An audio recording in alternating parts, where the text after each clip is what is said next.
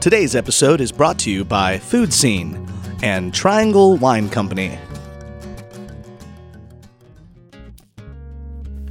Well, we are joined with the original sponsor of the NCFMB podcast and the founder of Food Scene, Miss Felicia Perry Trujillo. Welcome. Thank you for having me. So, what's going on with Food Scene and why are we talking? We're talking because Food Scene has gone through a bit of an evolution over the last year. We've always offered photography, social media management, and website design services, but we've recently added a video component. That's right. You hired Forrest Mason, who, if our listeners remember, he shot the lamb stock video that we put out a couple weeks ago, and that was fantastic. So he's part of the team. He also is a photographer as well. Nice. And so your company's kind of expanding, getting bigger. We service any business in the food, beverage, hospitality, and tableware industries. We have clients that are small and just starting out, and we work with clients that have been around for hundreds of years and have businesses throughout the world. If you're interested to learn more about what Food Scene can do for your business, go to food-scene.com. That's food-sceen.com. You're listening to the NCF&B podcast. Tell your friends to find us on iTunes at NCF&B podcast and follow us on Twitter and Instagram at NCFB Pod. And now, enjoy the show.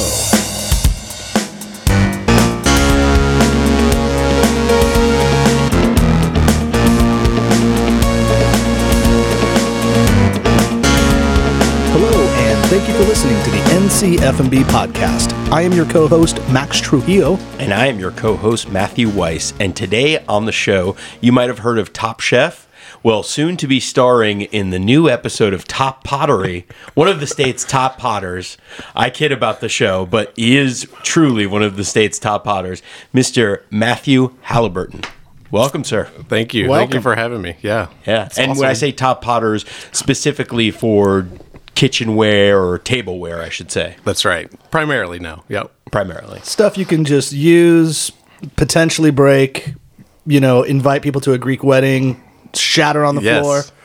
That's kind of your vibe, though, right? Right. You want to make your stuff more usable, more right. user-friendly. That's right. Yeah. So, the more you break, the more that I can make and sell you again, right? Is that? Oh, there's your logo, or your slogan. Yeah. The more you break, the more I make. Hey. Yeah, that's great. Yeah. You know, no wonder why you wanted me to use it.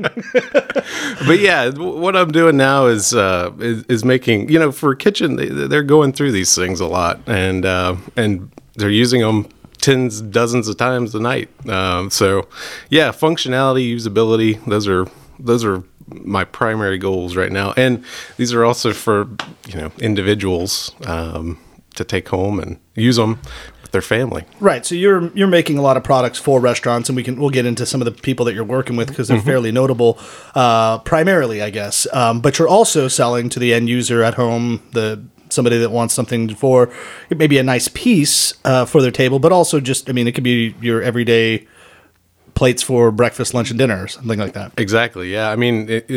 I've been using handmade plates for probably a dozen years now. So something that I'm used to. And I think that, my goal is to make them affordably priced to where you can come buy a set of dinnerware from me and feel like you can use it day in and day out. Put it in the dishwasher, right? Put it through the ringer. Yeah, that's kind of your big thing. We were talking about it, to begin with, but usability, and in terms of, because you could be considered an artiste. Your pieces have been on display, but that's not really what you want to be. Right. Yeah, and that's one of those things that everybody struggles with when they first get started, is where you want to go with what direction you want to take your art in. And I've sort of come full circle back to thinking that was, I wanted to be a artist. Yeah, like the hallowed grounds. Exactly. And now, I've just found a lot more sort of sense of purpose in doing what I'm doing, where I can provide people with a better experience with, dining. And I think that's sort of, elevating just a everyday ritual is is awesome. It's true. I mean, that's the one thing that especially families do, people do. We Exactly. dine together, and and Exactly. the plateware is pretty essential. I You mean, should have seen us. Thanksgiving just recently passed, and we decided to bust out the fine china. Yes. The nice Lennox china that we got. Yes. No sponsorship, but hey, Lennox. But I swear, everybody's buttholes were so puckered while we were taking them all down from the top shelf, and then we're washing them very, very diligently, and Yes. no broken pieces, thankfully. But yeah, it's like, oh god, here comes the stuff that we registered for in our wedding. Right. I know. And Years ago. it's so silly that people do that these days. Like, and still, because you seriously maybe use them once to twice a year. Those things, Right. if Right. that. Right. Tell that to every woman that has spent $5,000 on their wedding dress.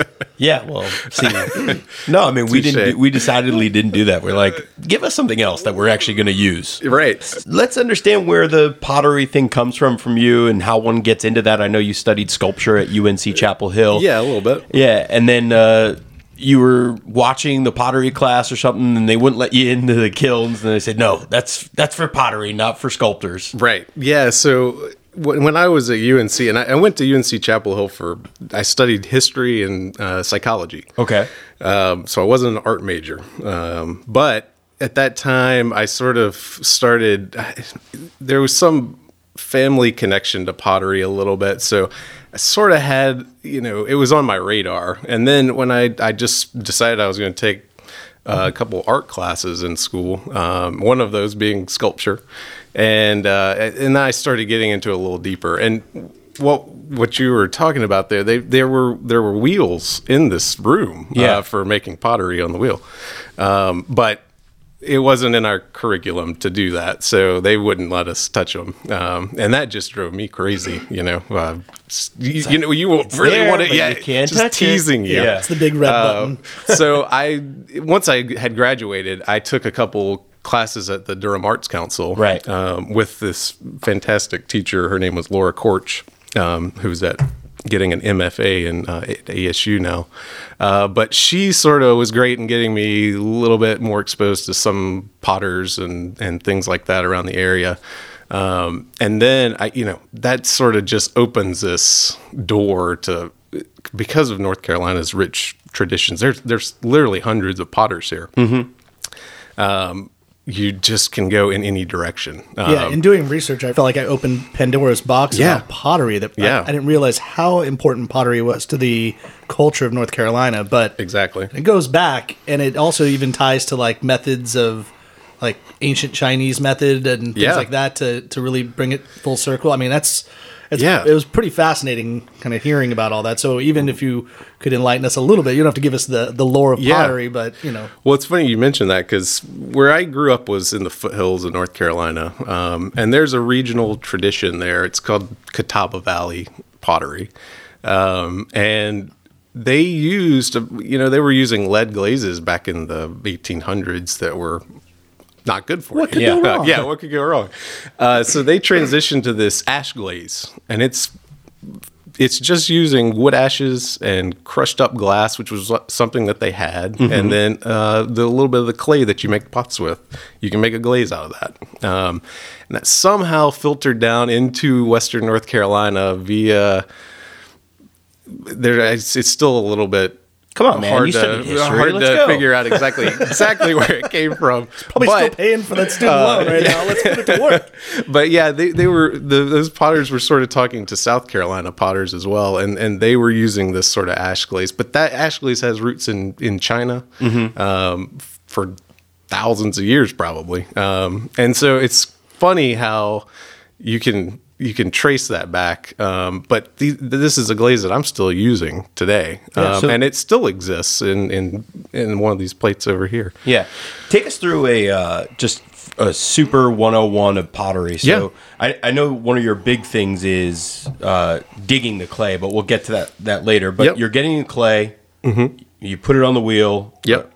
Kind of take us through that. So first you have to knead the clay or something Basically, yeah. You want to, sort of like you're kneading dough. Yeah. You're just sort of getting all the air out, making it a consistent piece of clay. Pliable, Exactly. workable. Yeah. And then, I have a wheel that I make everything on.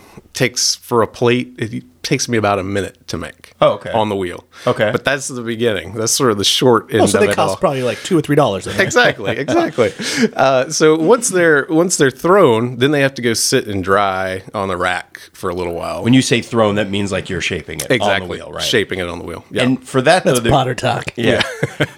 what was the term again? Throwing, Got it. or the old timers back where I grew up would call it turning. Turning. Okay. Yeah. And there's special techniques. That's where a potter kind of differentiates his or Exactly. herself, right? In the throwing. That's where the skill, if you want to say it, comes in. Okay. And there's skill involved in a lot of the other parts of the process, but that's where, my hands are forming the clay. That's where your sculpture background, I assume, comes, or a little sculpture education comes exactly. in. Yeah. And sort of thinking about what you want to make. Okay. And I look to a lot of old forms and simple plates and dishes and whatnot that have been made for a long time in sort of informing what I'm making. But yeah, once they go on the rack, they have to dry for a while, and then you can trim. I trim the back of them just to make it really neat, make a finished back to the plate, and then it's just got to dry out completely to where there's no moisture in the clay before you can fire it. How long does Jinx. How long does that take? buy me a It Coca-Cola? can, depending on what time of year, the humidity, whatnot, it takes about a week. Yeah. So once it's dry, I will do what's So now called, the plates are like $7-8 now. yeah, exactly. Now we got a week's worth of time in Yeah. there. And what I'll do is that at that point, fire it to a temperature that's not quite done, not quite where it will be finished to, but it's called a bisque firing. Fire it to about 1800 degrees. And what I'm shooting for at the end firing is a 23 to 2400 degrees. But that bisque firing allows me to transport these pots back to my wood kiln where I can fire them. It also makes them a little bit harder. They're now ceramic material. So they're no longer dirt. They can't be turned back into the ground. Right. And once you do that, you can put a glaze on them, put them back in the kiln, fire them again to the 2400 degrees, and then they're done. By putting a glaze, that's actually like with a paintbrush and painting them. I dip them. Okay. I make a big tub of glaze. It looks like buttermilk, chocolate milk, and you just dip the whole pot in there, and it will dry. And then you put it in the kiln again and fire it for the second time to the glaze temperature. It's funny, but this whole process feels very culinary in the yeah. whole design, right? I mean, like you yeah. felt like pizza making in the beginning, Yep. and then you like, you're dipping in. I don't know if you're dredging like some fried chicken so you can, Yep. make, Yeah, things like that. there's- But it feels very culinary in its Yeah. sense, and then lo and behold, the thing that it's making is to help put the food on it. So it's kind of a cool way of you're cultivating dirt into something that you can put your food on. So Exactly. I love that. Yeah, I've always, since I've gotten into working with chefs, I always think that there's a lot of overlap Sure. in what we do. Can you make a good pizza? Potentially, if given John May's doing it and you're standing next to him? if John May is cooking, I can make a good pizza. No, if I've got my kiln firing, 1,000 degrees, I could probably make a pretty decent pizza. I've Yeah. not tried that yet, but that might be Be a pretty, little clay. yeah. No, Maybe we do a pop-up Yeah. dinner next to the wood Yeah, fire. yeah. We Hey, just start yeah. doing some pizzas there. Hey, is I all think on- that's a great idea. you Yeah, gotta do that. yeah. So Max mentioned it earlier, and you just mentioned it now. And I have to be honest, I was thinking Max told me about you, and I was like, pottery, how does that really go with the show? But then I'm going to name drop here. I was having lunch with John May and Mike Lee. Yeah. And TV's John May. TV's John May. Thank you, Max. And they started talking about you, and I was like, "Oh, this guy sounds pretty awesome. We got to have him on the show." And then I was like, "Max, let's do it. Let's get him on the show." I said, "Oh, you mean the guy that I said we should have on the show 3 months ago?" Yeah. Great minds think alike, just not at the same time. Just There not at the you go. same time. Yeah. No, but so how does that work creatively? I mean, that's obviously really good validation around these parts for those two chefs to get behind your work. Yeah, I mean, it's different for every chef. Yeah. And John, I've worked with him so long, I call him a good friend. For listeners that don't know, I mean, everyone should know TV's John May, but he was once the sous chef for Chef and the Farmer, Vivian Howard's restaurant in Kinston. He's been on our show. He is the executive chef / general manager of Piedmont Restaurant out in Durham, which is where you hail from as well. That's right. Yeah, I my house is, and my studio is probably about a mile to 2 miles from Piedmont. So I'll when I've got plates for John, I'll just take him over there Saturday morning and hang out with him for a little bit. But yeah, so I mean, it's different for every chef that I work with, or every individual that I work with, for that matter. So let's do an example. Yeah. Let's role play, as I like to say. Okay, yeah. So I would like to create an NCF&B wine jug. Okay. All where right. we could like actually do a jug like old school Roman style, like Yeah. or Game of Thrones style, where they put their wine in jugs. Pull it from the barrel into the jug. Yeah. But then your jug just sits on your counter or whatever, and that's your wine for the week, Yeah. and it kind of sits in there. So how would we go about working that? So yeah, what I would probably do there is just, throw a demo piece for you. Oh, wow. And then you could, I could have you out to the studio. I could throw the actual pot and you could make adjustments to it. Right. Or, I would be working if you didn't want to come out. I would make a finished product, just a demo piece, and we could make small tweaks to that, and then have a final piece that we're both happy with. So would I do, or does John, or would I do like a drawing to say, hey, I kind of want the shape to look like this? Yeah, or photos that are you're thinking about for inspiration and whatnot. That's always a good thing for me to start with. Right. Something visual. And then the finished part is you throw a glaze on there, but then you could also with paint do a design, I guess. Yeah, like or I could put our logo on inscribe the logo of NCF&B on there. I love all of this because there's something that the NNO did a feature on you relatively recently. Those guys over there are so smart because they did one on us too, like a month before they did one on you. But there was something that you had brought up that just drinking your coffee out of a nice ceramic mug just tastes better. Right. And I do like that idea. And I wonder, we talk about tasting wine in a big glass versus a little glass. And if anyone's ever done any of those experiments where you try a big glass with a Chardonnay or a Pinot Noir, and then you switch it to a Bordeaux glass and it tastes totally different. I wonder what the flavor profile would be to drink wine in a ceramic chalice of some sort, and if that would positively or negatively or just alternatively affect the taste of the wine versus a glass. Yeah. So we're gonna have to do this. Yeah. We have to drink this stuff. I think so. Yeah, we'll have to come up with a couple cool little. I mean, I guess if you're drinking out of a coffee mug, this is ceramic, right? A coffee mug is ceramic, and if you put wine in there, which Danny Mellon, my old employee at Midtown Grill, was known to do. Oh, really? Out of a ceramic mug? During the shift. Well, I would think, though, what you were saying... during the shift, that's the best way to hide it. But in reality, I was thinking, if you do the glaze with crushed glass... Yeah. And line, and that would be the glaze, then maybe you would be, in turn, getting the same effect as having it in a wine glass. That would... We would have to do several taste test sessions to determine that. But we'll do that with the pizza. Off the kiln. You've got nothing else to do. We've already lined up your winter. An NCF&B wine jug, soon to be on our merch site. Go find them for only $35. He's like, wait, I'm taking a $50 hit on this.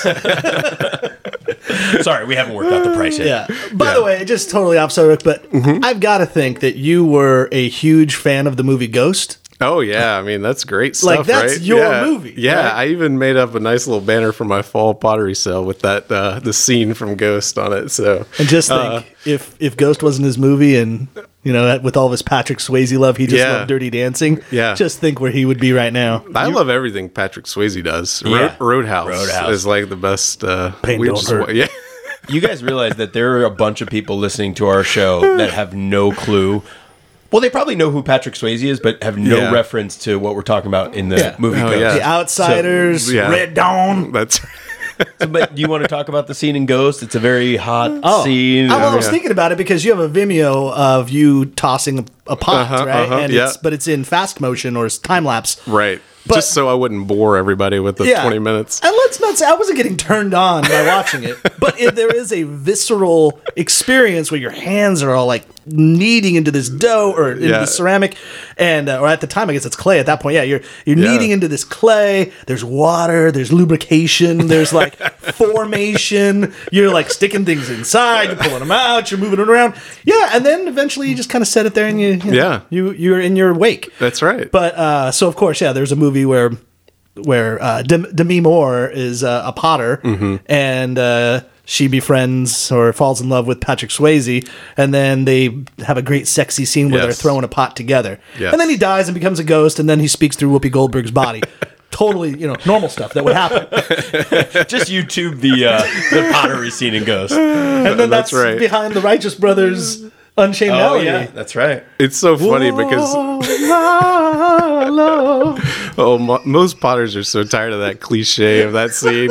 Yeah. But I love We're it. bringing You know, it back, come man. on. It's yeah. like acid wash Yeah. jeans. It's been long enough. We can bring it Exactly. back. Exactly. Come on, that happens Yeah. every night in your studio, right? Exactly. With Let's with not another- take ourselves so seriously here. Yeah, you know? seriously. Exactly. Would you let someone would you pot with some? Would you throw a pot together? Only my girlfriend of many years. Yeah, I think that's or maybe John May. Who knows? Yeah, that's a giveaway right there. Yeah. Hey, but good date night idea for those of you out there. Like, go take a Yeah. ceramics class, right? Where Yeah. you could probably maybe Yeah. reenact that scene. Yeah, In no, public. I think it's get out in your local arts councils and go take some pottery classes. There you go. I think it's good for everybody. All right, back to serious mode. So, if you haven't connected the dots yet, the reason we're talking to you is because obviously you're a potter, but your pottery is specific to restaurants and also for plateware, North or Carolina kitchenware, restaurants, too. and North Carolina restaurants. And the other differentiating factor is that your clay that you're using is exclusively or predominantly North Carolina clay. Pretty much exclusively. So before the last, 5 to 10 years, you couldn't buy clay at the store that was made of North Carolina clays. It was all produced from various places in these big clay mines, and then these companies would sort of put it in a plastic bag for you. So if you wanted to use North Carolina clays, you had to go dig them yourself, or have them dug and then put on your property to process. But nowadays, there's this great company in sort of the middle of North Carolina near Asheboro in Star, North Carolina. It's called StarWorks, and it's part of this giant grant from North Carolina to develop this ceramics program. There's glass blowing, there's everything going on there. But they brought this guy, Takuro, in as a sort of their main clay guy, and he is devoted to producing awesome local North Carolina clays that I can go, he'll mix for you, you can go buy them. So that takes a lot of the burden from me having to go out and dig my own clay, which in most cases that used to be me taking 5-gallon buckets out with a shovel and digging them out of creeks or fields, which, as you can imagine, is a incredible. That's going to be a ton of work. Yeah, it's but so it helps much you work. fit into your wedding suit if you still have right. Mike Maybe- needs to do a dirty job. Yeah. So, but needless to say, I don't do that as much anymore. I'd still do, because then I can mix that with some of the other things that I buy and create an even cooler, more local product. But anyway, so yeah, all his clays are North Carolina. They're even, you can even buy certain clays from different regions. So I can go buy clay from where I grew up there now. So, Well, there's a lot of indigenous clay in North Carolina, and Yeah. if you don't realize that, then just go to any country club and any one of their tennis courts. They're going to almost traditionally be clay court. Yeah. Which is why, the French Open is red clay, but it's because there's a lot of indigenous red clay Exactly. in Roland Garros area and just all over France. So it's it is of the land, and it makes Right. a lot of sense. So it just North Carolina is a place that is built on clay. I mean, this whole state has clay all over. Yeah, even if you've ever dug up any plants in your own yard, at least in the Raleigh area, Raleigh-Durham area, is huge red clay in that earth. Yeah, so I mean, just recently I went out in my backyard in Durham and dug a little test sample of some really ochre, yellow clay that I was able to use for a glaze. Oh, wow. And I went over and got some wood ashes from Picnic Smoker, and made a glaze of just Durham materials. Nice. Essentially. So how does that manifest itself into the finished product? Like, what is the difference between your starting clays? Yeah, so I mean, those clays, they just have a lot more character to them. Whether it's stones or pieces of iron that come through the glaze and the finished product or whatever, they have a different look, and it's a visual when thing. when you see it in person and hold it, you can tell that it's not store bought porcelain or any other stoneware. Okay. Now I understand what you mean when you say character. Yeah, it has exactly. a uniqueness and a exactly character to it. And Gotcha. and even if it's not directly visually apparent, I know, and The most of the texture, folks that things like that, yeah. I work with, they know that they're getting something that is from this area, and that I've made a very conscious decision to get those materials for that purpose. Nice. Well, we talk about sense of place all the time. That's a great wine reference. Exactly. So why wouldn't it make sense to do that? Exactly. With your pottery. Right. It's the terroir of this. It's literally the terroir Right. of this area. We partnered up with Triangle Wine Company because these guys are awesome. They offer weekly wine tasting events, a wide range of wine and beers from around the world, and an easy online store to find the wines that you'd like. They also offer pickup, local delivery, and shipping. We even set up a promo code NCFB so you can receive 10% off all future purchases. Go to trianglewineco.com or one of their 3 locations, and for $99, pick up the NCFNB 6-pack, which includes 3 white wines, 3 red wines, and we threw an official NCFNB hat in the bag. So once again, buy your wine online or in-store at the Triangle Wine Company and use our promo code NCFB during checkout to receive 10% off your future wine and beer purchases. Go to trianglewineco.com or click the top of our website at ncfbpodcast.com. Oh, another name drop that you also that uses your plateware is Husk, Right. Which is obviously huge and well renowned. Sean Brock's place in Charleston, South Carolina, and then Right. they have a couple of other ones. Do you do different plateware for that? Yeah. So that's actually a project I just finished. Even this weekend, I finished firing. So I've made plateware for their 2 new restaurants that are opening this fall. One in Greenville and yep. one in Savannah. And I just finished making. And that was about a 700 plate thing. So that's a lot of work. You're rich. So yeah, we can get good Christmas presents this year. Yeah. But yeah, no, that the way that whole thing worked out was I would send them images, and so they've sort of tailored from what I do. They've sort of tailored a look that's specific to their restaurant. Gotcha. And they came up with 4 different plate concepts that they wanted. And yeah, I just go out That's and your start process making. too. On your website, you even said, like, you want to get some plates, like, call. Exactly. Allow like 6 to 8 weeks. So let's get the conversation going because we can personalize it to what's going to make sense for you. Right.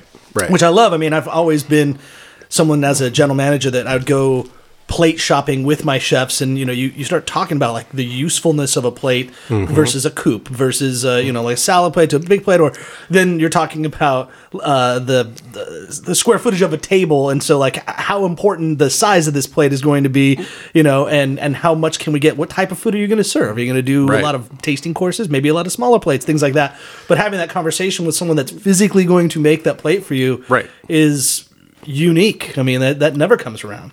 Yeah, I mean, I can literally change on while the clay is, or while I'm throwing the pot. I can literally make these decisions in real time with the chef if they wanted. To say, okay, we want a sharp edge on this. We want a very flat plate. We want a 12-inch plate versus a 10-inch. These are all decisions and considerations that we can tailor, or I can tailor to the restaurant or the chef. Yeah. So going back to your education and the passion of you becoming a potter, this didn't just all come out of nowhere. And I know that you've given some kudos to people that have helped you out in the past, like Mark Yeah. Hewitt. Yep. who's Yep. kind of been famously known in this area for making some great pieces. A lot of people also might know his wife too, Carol, who runs Slow Money, which is also a great business that helps promote food-related businesses and all that as well.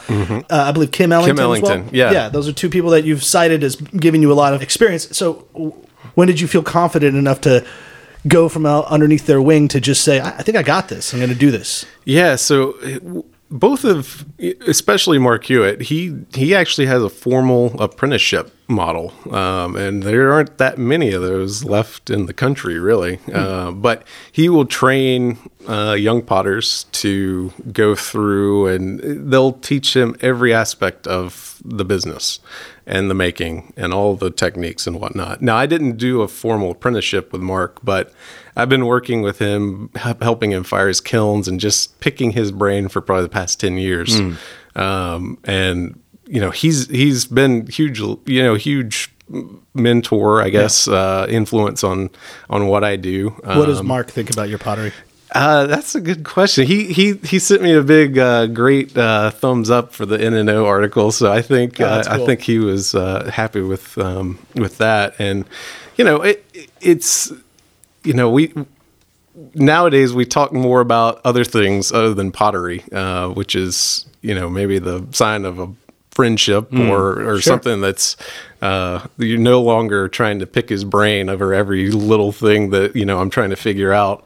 And that's probably because I'm starting to do my own thing, you know, figure it out for myself. But, you know, he is probably, and Kim Ellington, they're both influential in the fact that I wood fire these pots. And that's something that traditionally was done in North Carolina, and it's a dying art. There just aren't that many people that want to put the work into doing a wood firing. Because now you would do... Because, you know, with most, if you were to go Like a to gas your... oven or- gas oven or electric oven. Oh, okay. You basically, it's like an oven, you go press the button and Gotcha. it goes. And you check it the next morning and it's done. Like, you could literally do it in your home oven, your kitchen oven? If it could go to about 2,000 degrees, gotcha. you probably could. Oh, yeah, but there are specific ovens to get to that. You can buy them at, or you can use the Durham Arts Councils or whatever. The Craft Center at NC State is also a great place. They have tons of kilns that can fire people's work. But yeah, the wood kiln is a different animal because I'm literally stoking wood into it for 8-9 hours until it's done. And so in that whole process, you get this sort of smoke that's influencing the way the pots look. They make them a bit more rich. And there's also wood ash from the wood flying through the kiln and landing on the pots, which will turn into this beautiful glassy look. Like a speckle to it? Exactly. Those little black specks all over. When they land on the pot and melt, that's the sort of the end result. So there, you know, I don't get a whole lot of consistency out of that, but that's not something I'm looking for. Right. I want the wood firing to do its magic, you know? Right. That's the purpose of doing it. Exactly. Otherwise, you would just do it in an Exactly. electric or a gas oven. Yeah. Exactly. Yeah, It's- so where was that aha moment of when you're like, yeah, I'm going to do pottery for a living? Yeah, so I mean, it's been a slow transition, but you know, when I graduated, I thought I would go back to grad school, and I just sort of figured out that wasn't the route for me, and trying to figure out, you know, this dinnerware stuff is probably within the last 3 years. And I don't know if it was something I noticed from the restaurants I was going to or the programming I was watching on TV, whatnot, but it was something that I noticed was a trend. And hopefully it's not a trend, it's more of a lasting thing that chefs are willing to really put the time into getting plateware that reflects what they want their food to be played Now, on. I could be wrong with this, but you weren't the same Matt Halliburton that was a clinical research coordinator for brain imaging and analysis Yes. at the Duke UNC Center? And I still am. So I do this in my spare time, which pottery. ends up being I mean, I can work on it for 40 hours a week. But yeah, I still work at Duke doing brain imaging research. Oh, wow. And that was what I was trained to do in college, and what I've been working, in since then. Wow. So You're taking pictures of brains. yeah, basically. Right. Yeah, we work with tobacco research. So Right. I noticed that you had about 5 postings that were the effects of people that had stopped Yeah. smoking. yep. You've been published 5 times with the articles about the effects of your brain from smoking and stop smoking. Right. Yeah. And, we have a lab that is, up to almost 20 people now that our whole center is looking at this kind of stuff. Is there any effect from working in a wood-fired kiln? Yeah, every day of your life? It probably mimics some of the effects of secondhand Some smoke. Probably, carcinogen. yeah. I need to actually pay a little more attention to that. Whoops. But yeah, so yeah, it's something that's what I know. Wow, you're a busy man. Yeah, times are getting really busy these days. Is the ultimate goal to leave the research job and do the pottery? I think it's, once it was going back to that sort of moment of whether or not to go to grad school and pursue this at a higher level, or be an artist, potter, whatnot.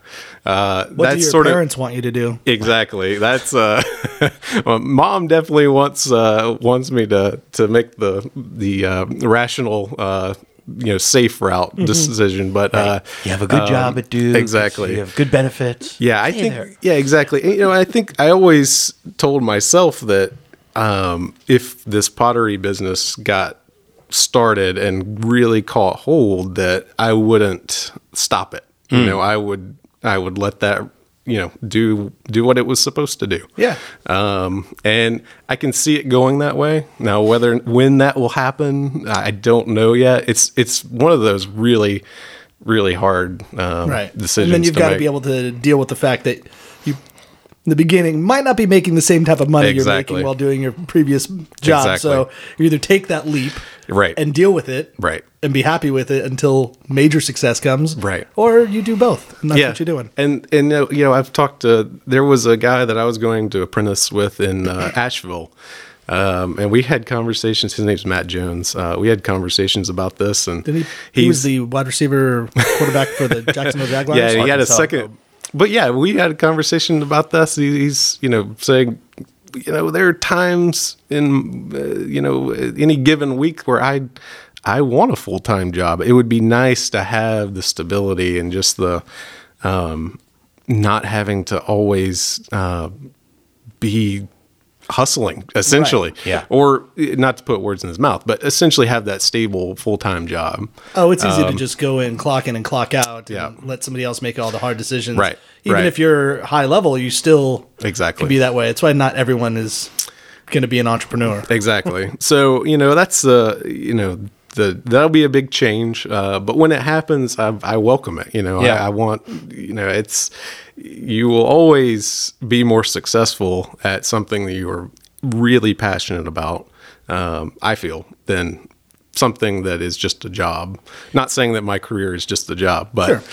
So, do you sign your plates, or are they logoed? yeah, I have a stamp that's sort of, we were taking a road trip, and I didn't have a very good stamp at the time. It was a few years back. So I decided we were going to come up with some ideas of what to do. And I took an H, or, the folks in the car, we took an H and put bull horns on it for Durham, at being the bull city, so that I could locate, if people don't get it, which some people think it looks like a Longhorn, Texas Longhorns or something like that. But anyway, that's just sort of my way of saying that these were made in Durham. Yeah, Yeah. because the old joke, or maybe we discussed it, I forget who was, maybe it was with Mike and John, but when a chef likes a plate, you always see them lift it up. Yeah. See where it comes from. Yeah, that was the funny thing about, not to get off topic, but with Mike, I think he found out about me by dining at Piedmont. Oh, okay. And so Mike Lee, the Mike Lee, sushi chef owner of M Sushi. Yeah, And so M Coco, and soon to be M Taco. And Yeah. the whole exactly. M So- Empire. Yeah. yeah, exactly. So I made a run of things for him that were really unique and awesome, and hopefully we get to work together in the future with all his new endeavors. Yeah. Let's check out some of the pottery that you Yeah. brought, and maybe you can even speak about to some of these. So some of This these is great. This is like a 7-inch coupe. exactly. That's become a really popular dish with the chefs because Yeah. these small plate crudos and whatnot. It's Yeah. perfect for that. And obviously, we're a podcast, so I'll try to articulate what I mean. So, a coupe, if you don't know, usually has like a little ridge. It's essentially like a bowl, like a flat bowl. It's the same for glassware as well. Bartenders use coupes all the time to put like Manhattans. a Vieux Carré or a Manhattan. Sometimes Manhattans, though, are more like in a martini triangle, but you can. But this is like a wide mouth, flat rim. Think of It's like a the South 30s 30s champagne glass. Yes, Yeah. yes, Right?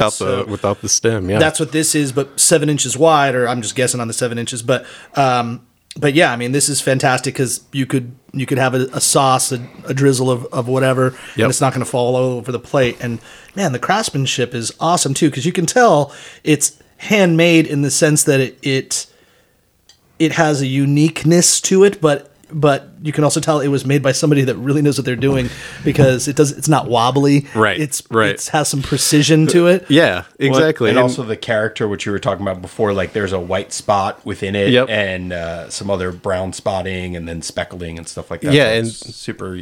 This is one of the large bowls that I originally had started making for Piedmont, and then these are also going down to Husk, the 2 new Husks coming up. But Yeah, so this is a little bit more of an entree plate or Yeah. whatever, but this is maybe like an 11-inch or 10-inch 10.5 dinner bowl. Yeah. dinner bowl. Yeah. So it's got a lip on it too. Yeah. I'm a big fan of the dinner bowl over the flat plate myself because totally. then you don't get your food all over the table It's if you're pushing really, it off. it's really like a great all around dish. Yeah. Yeah. But, and I say this, and I say hopefully any chef that's listening, sometimes you got to remember, be careful of the protein that you're putting in that if that particular protein, or it doesn't have to be the protein, if something in that dish needs to be sliced with a knife, be conscious of your guest slicing in a bowl because you'll ruin the edge of the Yep, plate yep. and you'll dull your knife. And it's just awkward for a guest to do that. So Yep. sometimes you got to go flat plate, and that's why Yep. there's Could you versatility. just put the protein in the middle of the plate? Yeah, then? but even still, even if this plate was in the middle, like there's still a good chance you're going to knock the edge. How about you just plate it sliced? Well, right? you could do that, but then a lot of chefs out there go, Matt Weiss, what are you thinking? Because that's going to dry out the meat if it doesn't get sent directly to the table right at that moment. That's why you don't go to like a nice steakhouse and it's all been butterflied out or sliced Yeah. out for you because it can dry out and the juices can fall out. So That's true. If That's you're going to true. do it right then in that moment, Right, Sure. sliced table side. Yeah, if you're going to do that, sure. Mike Lee, slice my meat. Yeah, Table side. Well, exactly. You would. Plus, slicing would. on that ceramic that's gonna dull that knife pretty true. quick. Yeah, nothing's going to go through this ceramic. No, Yeah. exactly. And these are the picnic ash plates, which are. I was thinking about this last night coming on to talk to you guys. I was thinking about this. This is like sort of. This is crazy to think that this is sort of like where I've come from and where I'm going in this one plate, which this is plate. because the glaze, like I was saying, is made up of ashes from a restaurant. These will be going to Picnic for those guys to use. Picnic is a great barbecue place. Oh yeah, in out there Durham. in Durham, yeah. And it's also local materials, what I really look for. But it's also made with a glaze recipe and clay that have been around for hundreds of years in sort of the area that I grew up in. So it's And this one, what we're holding, is a more traditional, quote unquote, dinner plate. It's a little bit flatter, but it still has that has a ridge. lip, yeah. See, I would say that would be perfect for a Yeah. little steak and potatoes or something like that. And you could slice on that, and that would be excellent. yeah, and this last one is just a giant dinner plate. yeah. Those are also going down to Husk. So yeah, I like the size of this too. This is more like a 13, 14-inch round, I think, and like that you could use family style. Yep. And load up this thing. Yeah, And or share. make dramatic plating. You got plenty Yeah. of real estate to do as all those whatever. chefs did. I don't know I think it might be considered a little passe now, but to like plate to the side. Yes, yes. Is that like for the super cool edgy guys? I think like once Alinea stops doing it, then you're all supposed to stop. right? So, Matt, the one thing about this plate, the last one with the Mm-hmm. local one, so how is it that the bottom part of the plate has no glaze on it at all? Yeah, so with those, I've started really leaving off the glazes from the bottom because just to show more of that clay, to give it more of that it is a rustic look. And well, I would say all of this is sort of rustic. Yeah. But it's definitely more of it's a statement about the clay I'm using. I want it to be in the forefront, Gotcha. and not hide it, not glaze it over. Well, obviously on the show notes, we will post pictures of all the plates that we're talking about. That'd be so great. you can go look at them. Yeah. But, I wonder, I joked about it in the beginning, Top Chef, Top Potter, but is there any pottery competitions? That's a good question. I don't think so. We're awfully, shy and reclusive as potters. But there was a great show on the BBC a couple years ago that was they would, do these different. It was essentially like Top Chef for potters. Okay. I didn't watch very much of that because it was kind of a little little corny. Okay. Yeah. But yeah, and ceramics are getting a lot of attention now. And they're just, I'm sitting here talking to you guys of, the food world about ceramics. And, I think it's great for the whole field. There's no harm in making it more available and good quality product available to more people. Yeah, so overall you have a quality product, you have availability because, and then creative wise, plus it still looks nice. And I'm sure these are not inexpensive, but it's not costing you an arm and a leg. Right. Yeah. There's some value here too. Yeah. I mean, for a retail price on a dinner bowl like that, it's $45. So it's not going to kill you. Yeah. But it is an investment for the average person that I've done a lot of plate shopping. I'd say that's about what it costs. Yeah. If there was like a wholesale, if a restaurant was going to buy it, maybe you're getting a better deal. Like you're buying 700 plates. As Husk maybe I definitely cut those guys some slack on that, just because so you're not as rich as one might have thought. Exactly. But medium rich. Right. Yeah. But yeah, I mean, but these plates are a value, really. I mean, especially because you're going to reuse them so often, and these things they're not going to shatter. They're pretty strong. Right. Can you put these in the dishwasher? Yeah. Oh, wow. And I've always dishwashed microwave? you put them in the microwave. I don't own a microwave, but I know people that do them. It goes, that empty space is right next to where he doesn't have a television too. That's right. Sadly, I'm a slave to the television, I guess. But we're talking about cutting the cord on cable. So, but you just watch BBC shows. So you keep your hipster factor intact. Yeah, exactly. Only the cool stuff, right? And long use of dishwasher doesn't wear out these plates or chip or anything? Yeah, so the chipping it's only if you got some of these restaurant dishwashers, they are pretty rough. Right. I mean, they clean the plates in a minute or something. I've never actually done it, or seen it. But John at Piedmont, he started. They broke fewer plates by putting them in the dishwasher than hand washing. Gotcha. And John May washes all of his dishes himself. Yes, of course. Yeah, he literally does everything at that restaurant. Yeah. And how can the regular consumer or I guess tell us for both, if you are a restaurateur or if you are just want these plates for home, how do you go about getting them? Yeah, so really the best, and Max sort of referenced it earlier, the best way to do it is just either give me a call, and my cell phone is on my website, HalliburtonPottery.com. That's HALLYBURTON. You got it. Right. And not then Halliburton, the evil empire company that Dick Cheney funneled a bunch of money through back in the early 2000s. Right. We're not aligned there.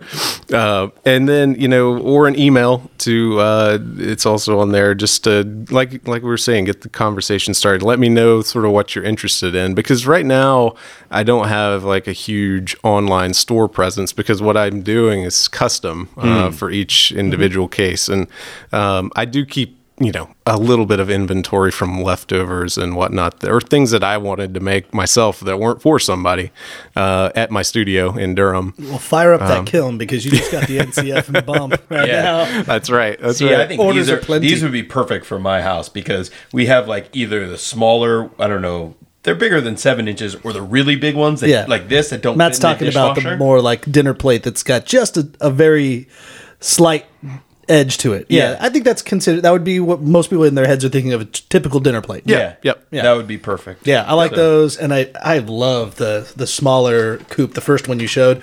I think because that I would mow down cereal in that bowl. Yeah. but I also would love. I feel like the milk would splash though. The rim is not high enough. No, because then you get like if you really want to be cool, you and I recommend a lot of people invest in a good spoon. If you have a nice spoon in your arsenal, it's not a deep spoon, it's a wide spoon, and you can get a lot of milk surface ratio type of thing in the spoon, and do a lot of slurping and not a lot of splashing. See, I'm thinking more like either ceviche or a burrito bowl cooked in that, or like warmed in that. I want guacamole in that bowl. This is essentially the workhorse dish. I mean, it will just do almost anything, right?